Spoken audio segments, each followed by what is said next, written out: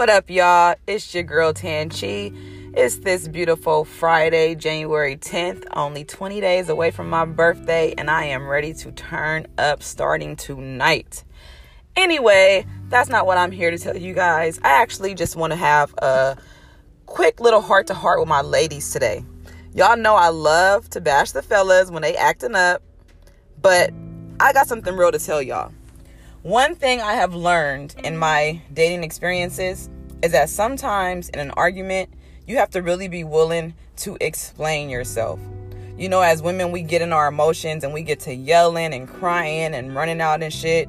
Because I'm the prime example. Like, I hate to have to, explain myself. I feel like you should get it. And, it's just frustrating. You just be feeling all types of emotions and rage and heat. And you just want to go, you know. But sometimes you got to breathe it through and really state your case.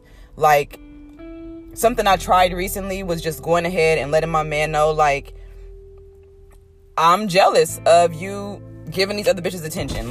It makes me feel some kind of way if I know you're hanging out with some girls and you're not answering my phone calls. Period, point blank. He don't have to relate. He don't have to necessarily, care per se, but he does need to hear you, because at some point when he does really care, and if he values you enough and wants to keep things going and wants to make you happy, he'll probably just make the adjustment naturally. You know what I'm saying? Give him some time. Don't think that the next day he's not gonna, talk to his homegirls or be on the gram liking pics or whatever. But, maybe just putting that in his mind will allow him the chance to see what he can do to make you a little more comfortable. Furthermore, learn to embrace the chaos. Every argument is not the end of your relationship.